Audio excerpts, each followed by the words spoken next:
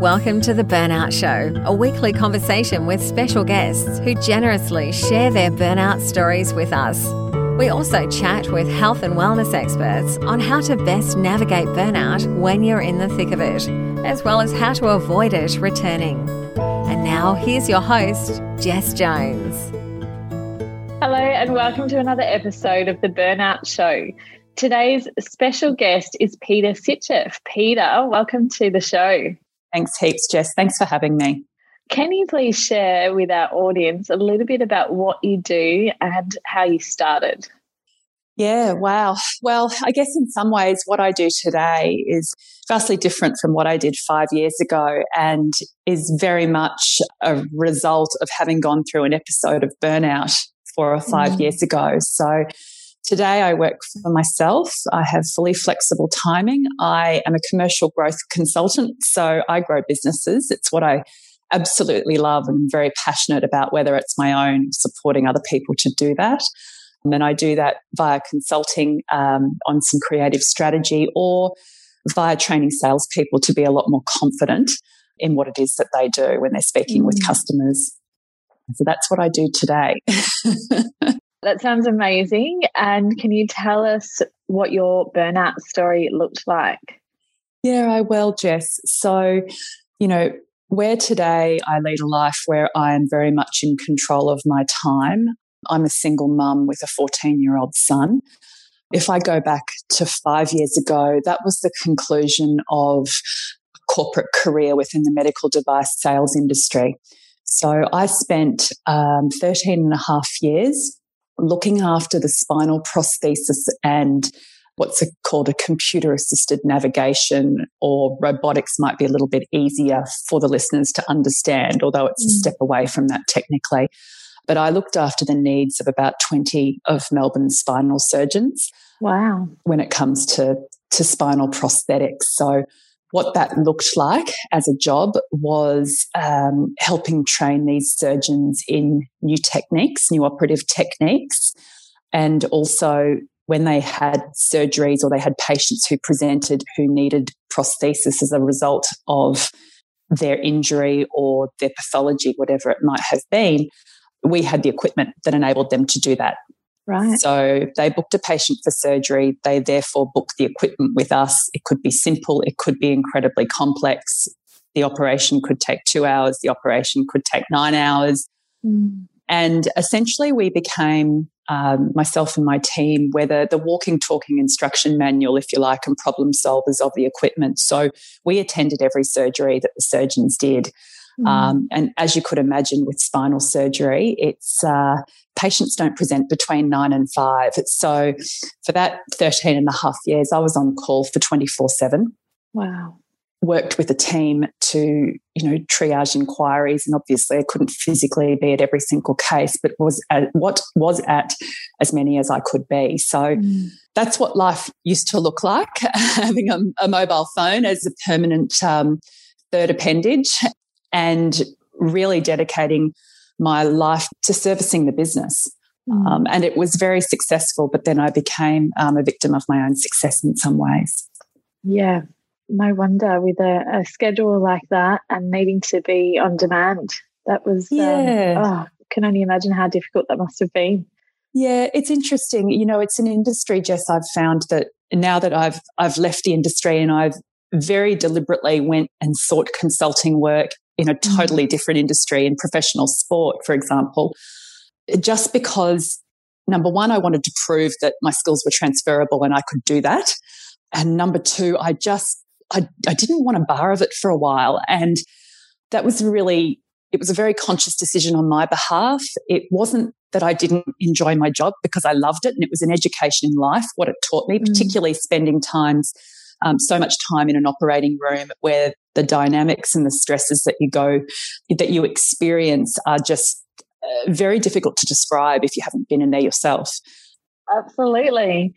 Did you have any warning signs or any symptoms that popped up before you got to that burnout stage, or were you just running on adrenaline and coffee to kind of get you through each day and week as it came? Do you know, there were probably plenty of warning signs, but did I choose to listen to them? No. And I didn't understand it. I think for me, where the biggest issue for me was not feeling like I had a choice. Yeah. I felt as though professionally there were so many people that relied on what I did from a professional perspective that, I had to keep that level of commitment and service always. Otherwise, I'd be disappointing everybody. That was really important. And then equally, as a single mum with a mortgage and, I felt like, well, I don't have a choice about this. If I want to set my family up this way and I want to maintain this lifestyle, etc., then I don't have a choice there either. So for me and my brain, the switch that was flicked was, Peta, you don't have a choice. You just have to push on. So suck it up. Yeah. And I kept doing that, and just putting the pedal harder to the floor is probably the best way that I can articulate that. Even though, particularly in the last 12 months of the job, my gut instinct was just, and they call your stomach your second brain for a reason. And I wholeheartedly believe that now. But my gut instinct was saying to me, Peta, this isn't working. And now I can look back and I can see that, if something's not working, it's never going to work until you make a change. Yeah. Change had to come from within my brain first.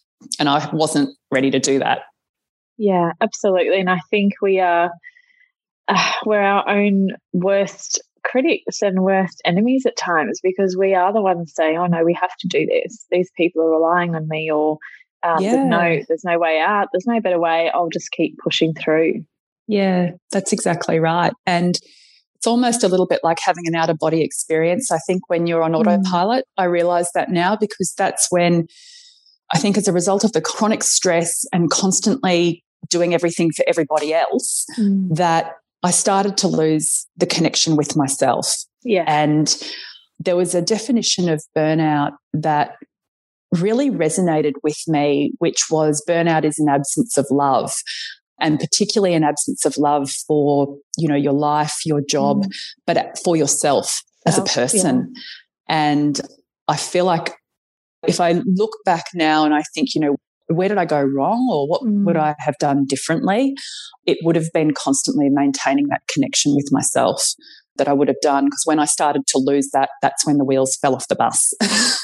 Absolutely. And what was that turning point for you? What was it that finally made you say, hey, I am important, I matter, I need to look after myself, and something isn't right here?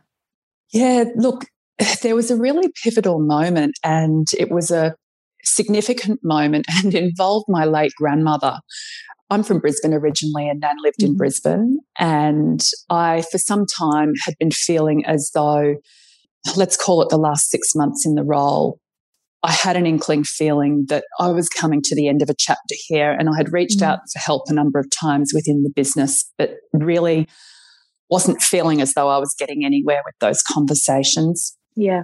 For various reasons. And, I even remember going and buying a personal mobile phone, and I felt like I was cheating on my customers. It was like, I'm not allowed to have a personal mobile phone. I've only got a mobile phone that's my business mobile phone, because which is ludicrous when I think about it now. But, putting that boundary there literally felt like I was doing the wrong thing by everybody that I worked with. And then a few months later, so Nan had a heart attack up in Brisbane, and when I found out, I had a real need to want to go and be with her and my mum. And the flick switched in my brain, and I arranged for my son to be with his dad. I let work know, I'm going. This is what's happened. And I was driving to the airport. I got halfway to the airport, and I realised I'd left my work phone at home. And I had my personal phone with me, sort of tucked into my pocket. And I all of a sudden was like, oh my God, where's the 0402 number? And it's at home on the kitchen bench. And I was like, pardon me, but I was like, bugger it, like, that's it. No. And it literally was a moment of, I've amputated that phone from my life. Yeah. I went to Brisbane. Nan survived, lived to see another year, and passed away at the age of 101. Oh my gosh. Wow. Yeah. Yeah, only quite recent, a year or so ago. But when I came back from Brisbane, I resigned 7 days later. Yeah. I went to go to work, and after that Brisbane trip, and I sat in my car and I was physically sick. I couldn't hold my hands still. I was sweating profusely. I was nauseated, and I just had tears streaming down my face. My body was just saying, Peter, what are you doing? It's time to, that what you need to do. And then I resigned, by the end of that week. So there was a pivotal moment to answer your original question, Jess, and that was it. It was just time. It was time. Yeah. Gosh, that's sounds huge. And I wonder if just subconsciously your mind was sort of knew that you were leaving that phone at home. Something made you not grab for that or remember it when it was something that was so important to you, daily. Absolutely. To have just forgotten it there is quite incredible. And I wonder if something else is sort of going on there. So started something good. Absolutely. I fully believe in the universe that way. I really do. And I think that it was, it just was quite serendipitous the way that it all played out in the end. And I knew what the right thing to do was. So you were ready. Before you knew it. Yeah. Correct. Amazing. I love that. So, Peter, what do you do now when you start to feel a little bit overwhelmed or stressed? What do you do? What sort of signs do you see and how do you respond? Yeah, look, I think, Jess, when I essentially had to press pause on life for about 6 months. Yeah. And really, interestingly enough, my acute burnout episode didn't have when I initially resigned. It actually happened about 8 months later. And was an entire physical and emotional breakdown at that point. And it was at that point where I essentially couldn't be by myself for a number of months or for a period of time. And I had to press pause on life for a number of months. And with the help of a wonderful psychologist who I still see on a monthly basis as a mental health check-in, which I think is really important. She worked very closely with me and we tried to put all the pieces of Peter back together. So what do I do now? During that process, I became, I guess, just really familiar with myself.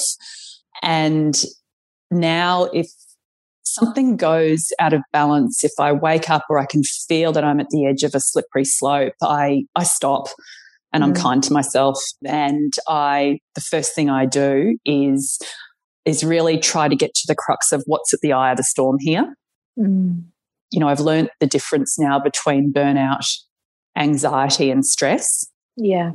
And I've been able to create a life at the moment which is very different to what it was previously, is very fulfilling and is much more sustainable than where I was previously as well. So long as I'm doing that, I find that if something goes awry, more often than not, the reason is stress, and I try to nip that in the bud straight away as opposed to letting it accumulate and become a more chronic problem. Yeah, absolutely. And I guess in that time you would have been able to learn so much more about yourself to realise what your stresses were, what your triggers were, and then how to manage them before they snowballed into something else. Yeah, absolutely. And it's a little bit like going back to basics too, Jess, making sure that, that I'm sleeping really well, number one. I'm eating well. I'm not an enormous drinker, but I'm not, drinking a lot of alcohol, for example, which is just punishment to my brain the next day. Yeah. The mental fitness, working on my mental fitness continually. I am an avid reader, and that was actually something that following burnout, a structured reading became not only a passion, it became like a mental fitness activity. Yeah. That helped me learn how to refocus my brain again. Yeah. And that was really, really important in being able to manage thoughts. So if I'm feeling overwhelmed, it's going back to basics. It's listening to my body and my mind, and it's about being kind to myself more than anything else. I very much subscribe to, there's a wonderful book by psychologist Fiona Murden called Defining You. And she talks about the 4 core needs of the advanced brain, which are connection, human connection, giving, a sense of purpose and learning. And I say this often with coaching clients. And for me, it's just like my Bible myself, if something's feeling a little bit not right, I check in with that. Yeah. And there's a dose of well-being in each of those quarters. Yeah. Oh, I love that. I'm going to have to look up that book myself. Sounds interesting. Yeah, it's a good one. Besides working with a therapist, and you mentioned reading, what did your recovery look like? And how did you feel when you knew you were ready to sort of work again and find some sense of purpose after having to have a break? Yeah, I probably initially felt slightly petrified, to be honest, because I felt like I really went into this bubble for a while, and it was a bubble that felt safe. There were 2 or 3 very important people in my life that really helped nurture me during that time.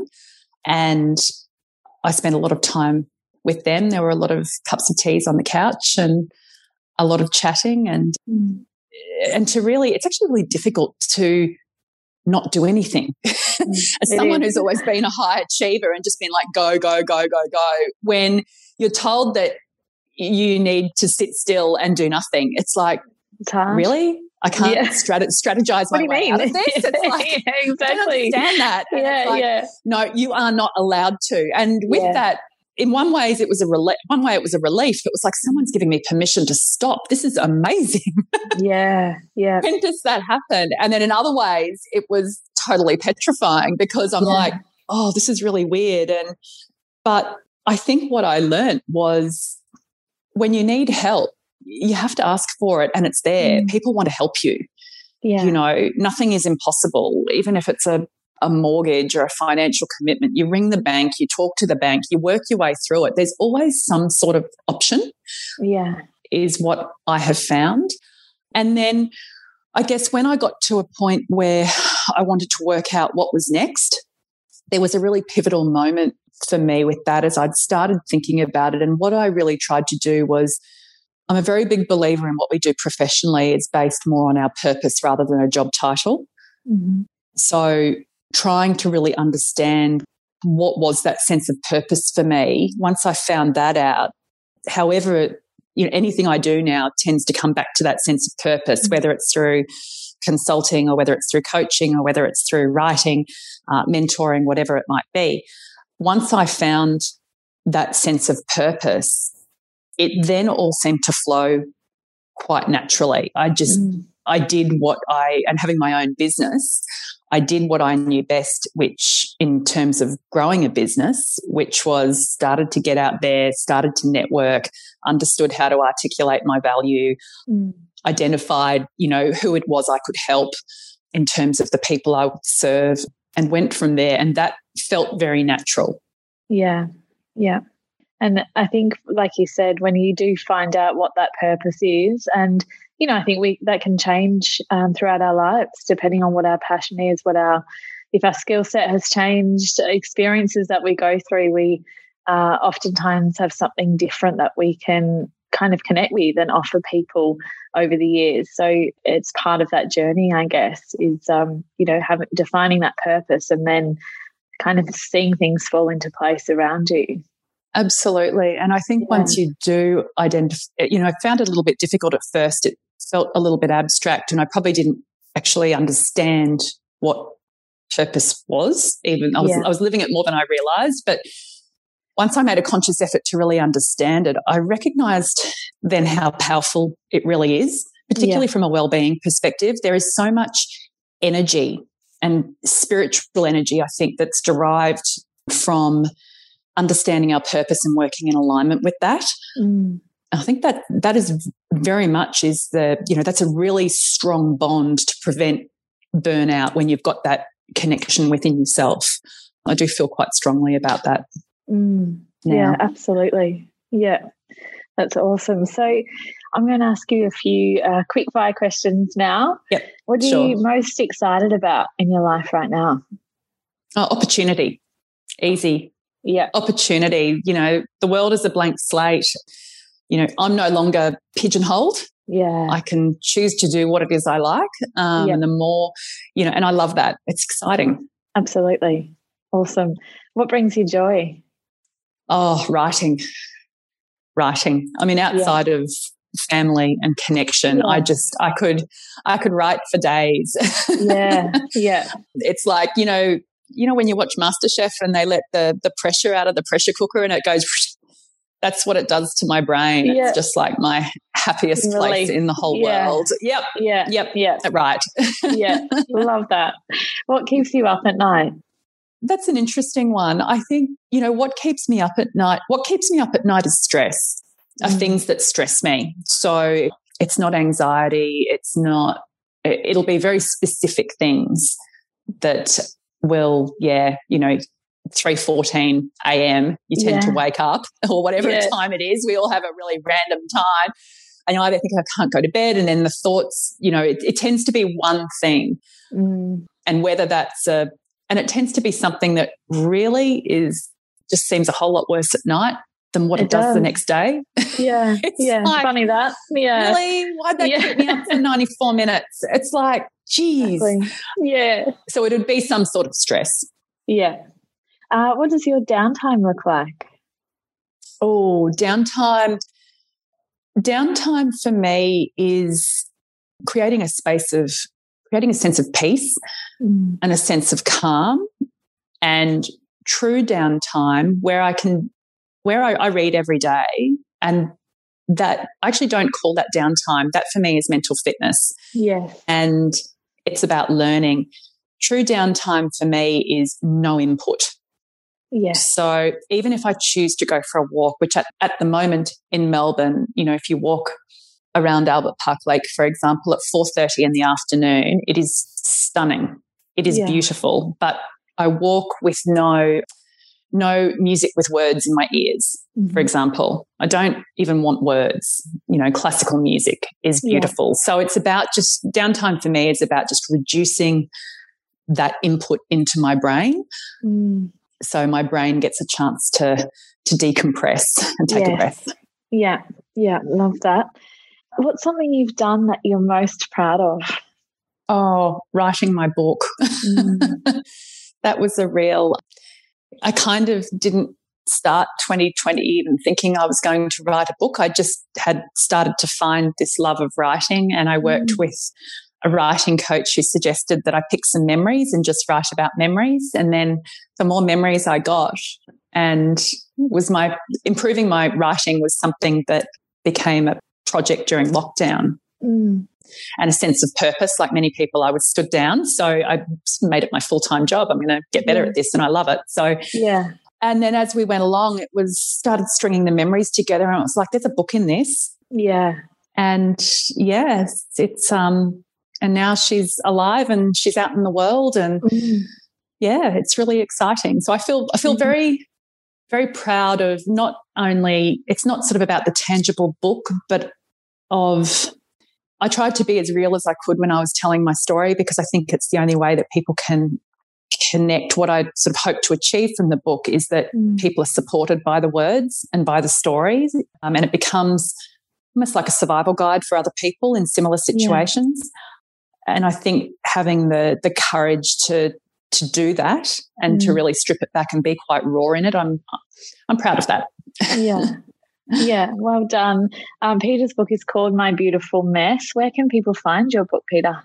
Yeah, they can find it I've got a website called mybeautifulmess.com.au, where it can be purchased both domestically in Australia and internationally as well. For those in Melbourne, there's some local bookstores called the Avenue Bookstores, which are in Richmond, Elstonwick and Albert Park. It can be purchased there, and the ebook is almost here. That's only a couple of weeks away, and you can subscribe to find out when that's available on the website as well. So I'm taking it slow and getting the message out there and learning a lot as I go. So fantastic. I can't wait to read it myself. Peter, what are you most grateful for right now? What am I most grateful for? A different life and being happy. Yeah. I hate to think where I'd be, Jess, if I hadn't learnt those lessons years ago. I really, it frightens me to think about, what my life would have been like, but also what my son's life would have been like. I needed to make the change as much for him as what I did for me. That was my choice. And I'm just so grateful that I've had It's funny, you think your kids need you a lot when they're newborns, but I'm so grateful for his teenage years that I'm around, and I'm really around a lot, whereas in the past I wasn't. I was either in an operating room or overseas. So I'm really grateful for being around during what's an incredibly important time for him. Yeah. Yeah. And I bet he is too. Yeah. Finally, Peter, what's one piece of advice you'd share with someone listening today who's going through burnout themselves or close to it? I would say stop. Stop. You have permission to stop. And I would say, I feel quite emotional now. I would say you have all the answers and work on the connection with yourself. There are plenty of things we can do, and well-meaning friends and family will be, go and get a hobby, or come for a walk with me, or, go get a massage, or go to a yoga class. Or, and you go, okay, this is all great.